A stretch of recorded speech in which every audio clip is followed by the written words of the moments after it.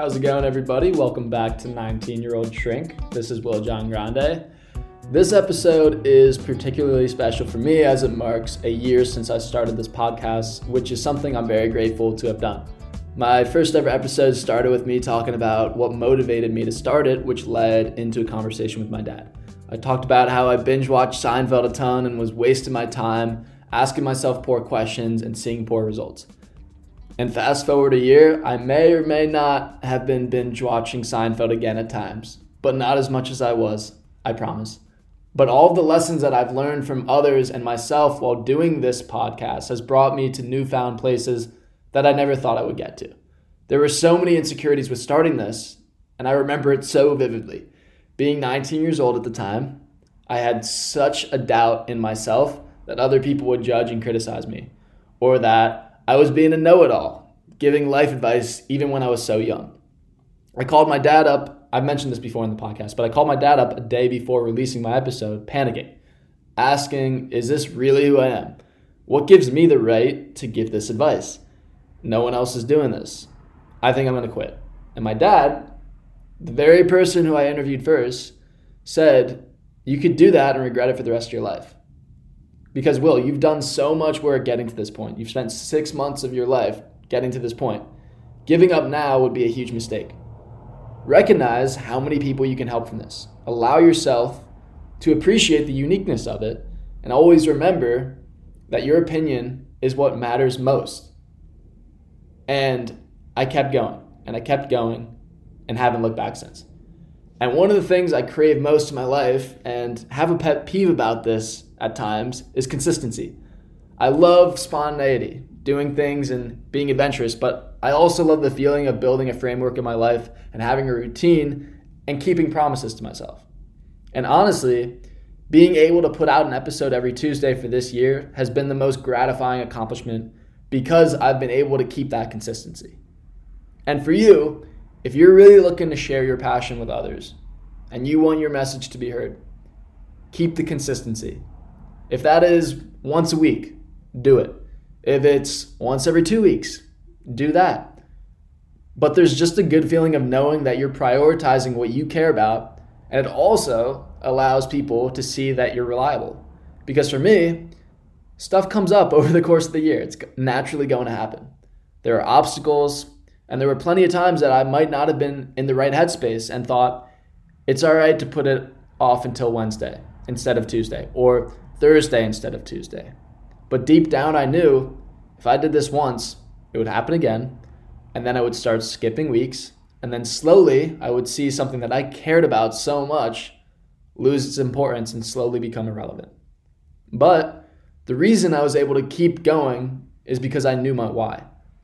I had a strong enough why to keep fueling me each week, regardless of if it's Monday night at 10 p.m.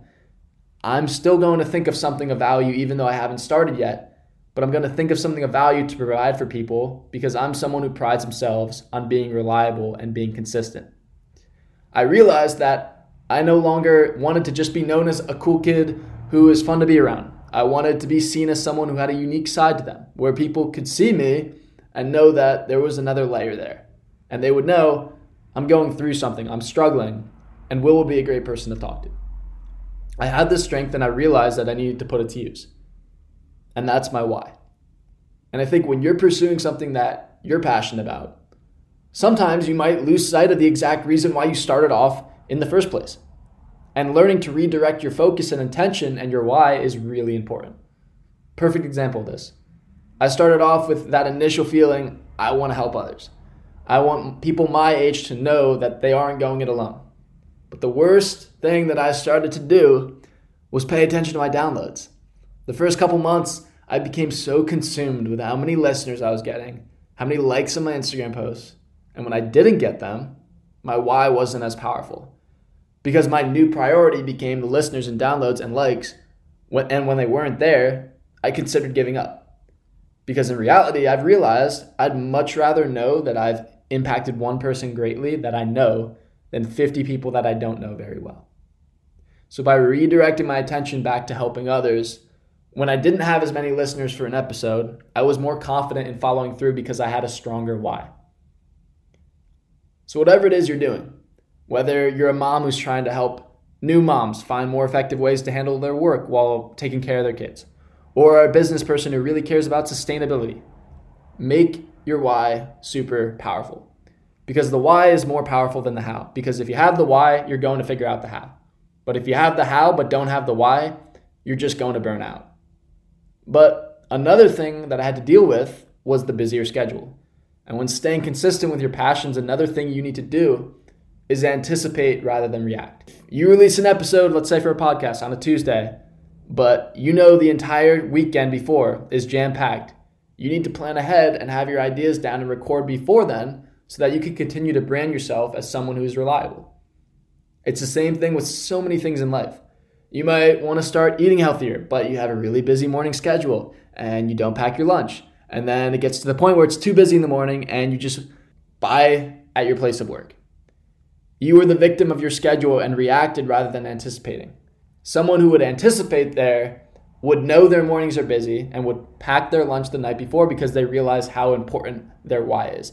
Their why is that they want to eat healthier because they want to lose weight and see themselves in a new shape that they have never experienced before.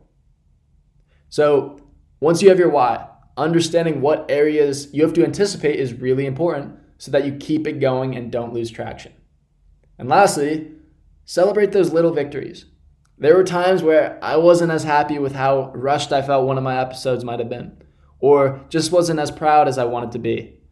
But realizing I still kept the streak going, I'm still giving advice. And even though I didn't do as well as I wanted to, I still found the time to do it. And being able to appreciate and reward yourself for all of that hard work is so, so important. If we lived life only reaching for the big milestones and never enjoying those little conversations or the little moments in your day, we'd be miserable. Because those moments where we feel unstoppable, on top of the world, where there are no insecurities, don't happen all the time. So being able to appreciate, as Ed Mylett says, being blissfully dissatisfied is so important. That is, you realize that you're exactly where you should be and know that you can improve, but you're giving yourself all the credit for doing what you've been doing. Finding those successes along the way is what's going to keep you going. So to wrap up, you might be terrified to show people another side of yourself. And a year ago today, I was sitting in that car calling my dad feeling the same way. But realize you're stepping out of your comfort zone and you're giving other people proof that they can step out of theirs. And once you recognize your why, know how to anticipate certain roadblocks. And from there, appreciate the little successes that you can celebrate along the way to make this experience more memorable and fulfilling. Trust me, you have something valuable to bring to the table, and all it takes is one thing to completely change it for you and become a person to yourself and to others that you might never have imagined. So here's to 1 year of overcoming fear, and now it's time for you to overcome yours. Thank you so much for listening, everybody. If you want to reach out to me, my Instagram page is 19-Year-Old Shrink Podcast, and my personal page is WJG23. But thank you so much and have a great rest of your day.